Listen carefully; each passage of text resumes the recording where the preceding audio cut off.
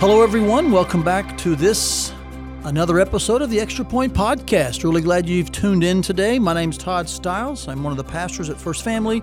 Today is Tuesday, February 13th, and I'm joined by the lead at our Carlisle campus, Ethan Woodward. Hi, Ethan. Hey, thanks for having me today, Todd. Yeah, I'm glad you're joining us on this episode. Ethan's going to help us answer some questions that came in response to Sunday's message and topic theme. We're rooted in Galatians 5. Of course, our Carlisle campus, everything's live there. We just video our message, and it's about an hour or so tape delayed, to use an old-fashioned word or so. Yep, but the way we work it seems like it's live, and we flow with it all. Yeah, the word tape, man, who knows what that is anymore, right? What is a tape? So we're going to talk about some questions that came in both from our Carlisle campus and here at the Ankeny campus. We are looking at the fruit of the Spirit. It's in Galatians 5, 22 and 23 specifically. We looked at the context, of course, in week 1. And we're taking one or two aspects of the Spirit's fruit, and then one of our elders is teaching on that each week. And so yesterday, Mike Hartwig, one of our elders, taught on joy and peace. And so these are questions that have come in response to that. I'm going to start with kind of a softball one for me and you. Is that okay, Ethan? Appreciate it. Let's take it easy. Home run on this one, I think. But this listener writes, couldn't it also be that serving others, and then he defines serving others with this way, taking action to regularly serve. Can that also help with depression? So let me give a little background, then I'll just have you answer it pretty succinctly. I think in Mike's message, he kind of focused on Philippians 4:4-7, about rejoicing, and how then as we rejoice, God gives us his peace as we think on the good things. And so there was a lot of tie in there between joy and peace. And his point was that we want to think about these things and then practice them, kind of an obedience. And I think what she's saying now, or what he's saying in this question is, in addition to thinking and obeying, thinking the right things, doing the right things, the serving others also help with depression, which is the opposite of rejoicing. Mm-hmm. So she's saying, could it be also true that serving others can help with depression? And what say you, my friend? The straight answer is yes. Very simple answer. And Mike Hartwig did a beautiful job yesterday in articulating this, because he did say in part of his sermon, he used the acronym JOY, Jesus, others, and yourself. And when we think about that, it's about our priorities. And when we put others before ourselves, our focus isn't internally, but it's externally. And how do we put others before ourselves? And that then changes the lens in which we view and we think about the things that are going on in our lives. Even as we leave Galatians 5, we get into chapter 6. Interestingly, Paul there says to bear each other's burdens. Mm-hmm. So there's this idea of serving others, regularly being involved in meeting their needs. So yes, the answer, you're right. I think it definitely can. So good answer to that question. Here's question number 2. When I am joyful around depressed friends, it seems to make them worse. I think what they mean is it makes them feel more depressed. Okay.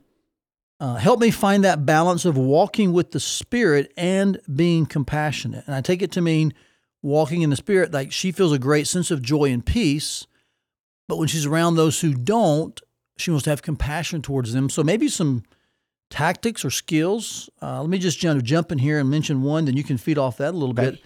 It does seem like she's kind of reading the room pretty good. Mm-hmm. And I say she, it may be a he, so whatever pronoun I use, work with me there. But it does seem like they're reading the room pretty good, aware that perhaps there's a gap between what they're sensing and feeling, which may be a lot of joy, a lot of, positivity, happiness, blessedness, whatever word you use there. Right. Then with someone who doesn't, I might say in that moment, even though they're reading the room well and aware there's a distance, maybe adjusting conversational skills in that moment would help, so that there's less talk about yourself and how great things are going. Right. Maybe more of a focus on them and, hey, how are you doing? What's up? What's going on? I sense things aren't great. In all frankness, Ethan, I think sometimes our joy can unintentionally come across as maybe a bit arrogant if we're not careful. Mm-hmm. A sense of pride. My life's going great. I'm so happy today. And if we're around someone who's in the midst of a struggle, it can maybe unintentionally appear like we're unaware of that. So conversations shouldn't be focused on ourselves. It should be on them, asking questions about them. I think that's one thing that will help show compassion as our question asks. It's not the answer to everything, Right. but being aware of that and letting that show in our words. Other insight you may have on that? Absolutely. I think one of the things that, as I hear that question, I would lean into what is bringing you that joy and peace? What is it truly rooted in? Because when we look at Scripture, it should be an overflow of our relationship with Christ. And so if our joy and peace is in God, then when we go into those situations, we should just be fully willing to trust and obey and lean into those and be in the moment with those individuals. And while it may be uncomfortable or difficult, just know that God can use any of those situations.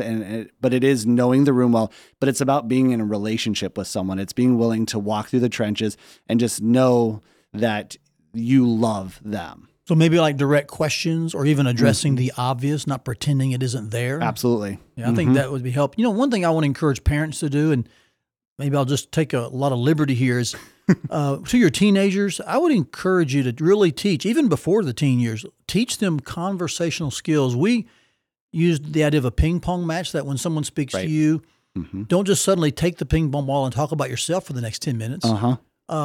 Answer the question or greet in return, then send the ping pong ball back with a question about them. Right. And sometimes, in conversations, we don't return the ping pong ball. Even adults, it's served to us, and then we absorb it, dominate it. Right. Or let's say stories are being told, and we suddenly grab the conversation and tell our story, which is always, better, of course, right? Right. We try to one up. Yeah. So I think some of these just basic conversational skills could help this person in the moment when they sense, hey, I'm feeling deeply joyful. I'm very blessed. And yet here's someone who's not. Instead of it being about you, let's make it more about them. Ask direct questions, address the obvious, keep the ping pong ball back and forth, maybe even more on their side. And as you're saying, maybe just ask, can we pray together now? Right. You have a relationship, like you said, with them. Can something I can do to help you in the moment? Right. I don't know. And you think about spouses and couples, some of the things that we talk about is restating what they say. And so when you're in those moments and you're listening, it's making it very clear, like, this is what I hear you saying. Is that right? That's really because good. So often we think we hear something and then we totally misdirect it, and then that can lead to other things. And so if we're very intentional with just listening and communicating, it can really help the person going through whatever they're going through. That's a great suggestion. Yeah. Here's what I heard you saying. Yeah. So conversational skills and listening skills can show compassion. Absolutely. Yeah. Good point. Question number 3, a little lengthy, so follow me here. Okay. But I love how this person brings to the surface something that I think we all know exists, but we're not sure how to talk about it. This person says, we know that God sometimes calls us to endure really hard or painful times, yet sometimes I struggle with this because it feels like, though I'm trusting God, I know His plan is best, I still have anxiety about the pain I might have when I'm enduring His plan. So do you have any advice? This person says. So I think what she's saying to us is, I do trust the Lord, but I still have anxiety as well. Like in these moments, I have these two conflicting emotions that coexist. And I think that's an honest admission that all of us would say, that happens. What do I do now? And I would say the first step is just to admit, you know what, I can hold conflicting emotions at the same time. We can. Now, we shouldn't let the wrong emotion rule. Right. But neither should we pretend that we don't have both of these conflicting emotions. And so we want to think about, how does the right emotion, and I could even say it like this, eventually win? So I got a couple of thoughts. Maybe you first here. What are some of your first suggestions? She's asking for advice on this. Right. And I think the very first thing to do is to acknowledge and admit what's going on, because we are in a culture where the culture says men can't be a certain way and women can't do this. And we need to be very upfront and just admit what's going on. But then we need to go to God's word and we need to see, what does Scripture say about this? And so there's Scripture examples of when Jesus, at different moments, as you said, we're holding two different emotions, and it's what was the outcome or the result? What did He do in those situations? That should also then lead us to dictate, how do we respond, even though we may have 2 or 3 different emotions going on at one time? Yeah, then you mentioned Jesus, so let's think about probably His most pinnacle moment in which He held conflicting emotions. It was in the garden, right? Right. When He prayed, Lord, let this cup pass from me. So that's a lot of humanity just right there revealed for us to see. He was fully human. Right. And yet he said, not my will, but yours be done. So there's his divinity. Mm-hmm. I think that moment in the garden may actually be the most visible picture, maybe I could say verbal, but it's the most clear portrait of both natures of Christ in one place. He was two natures in one. Right. So visibly present. I mean, asking God, is there another way? And yet knowing your will matters most. Right. Two conflicting emotions, and what ruled at the end of the day was God's will. Absolutely. He trusted his Father. Even Hebrews says that. He trusted, his Father. So I think what we'd want to say to this person, like you said, is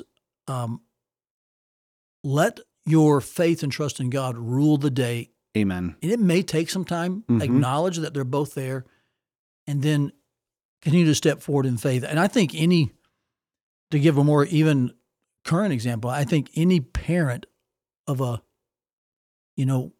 their children who's going to be a missionary, we've got some in our church. There's no doubt they hold two emotions. I don't want you to go. That's every human mother and father, right?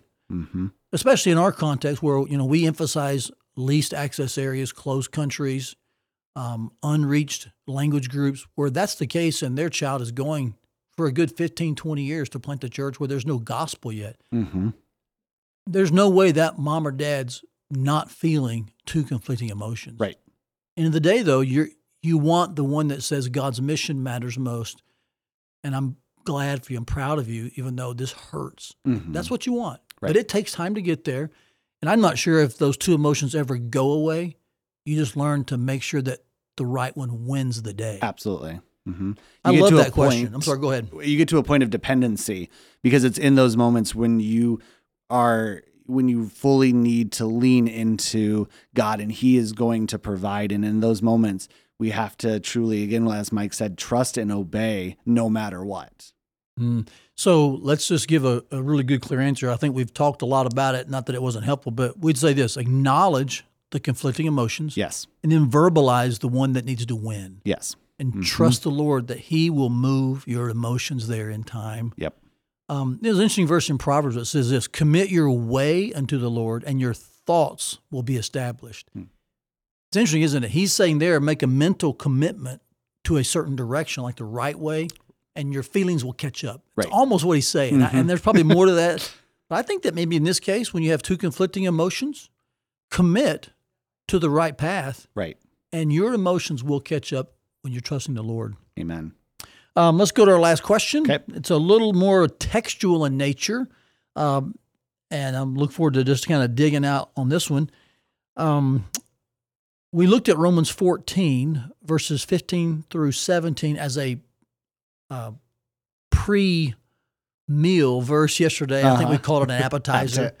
What I was trying to do in that verse is show that the fruit of joy and peace, they are connected in other places in the Bible as well, not just in Galatians 5, but here in Romans 14, they're linked together to the Holy Spirit. I was just showing that as a brief way. And this person asks, in Romans 14, 15 through 17, is righteousness also connected to joy and peace? So since I kind of mentioned this verse in my introduction to Mike's message, let me just answer it by saying this. Yes, it is linked to the Holy Spirit, righteousness. It's listed in the verse, so we couldn't say no to that. And maybe it'd be good for this listener to know I wasn't trying to leave out righteousness. I wasn't even trying to explain the verse. I just wanted them to see this one simple reference where joy and peace are together, linked to the Holy Spirit as they are in Galatians 5. But I love this question because the verse in context shows me something, that it's not just joy and peace, it's also righteousness. And in the context of this passage, we get the explanation in verse 18, in which, here's the phrase in verse 18, Ethan. The Apostle Paul writes this: when you serve in this way.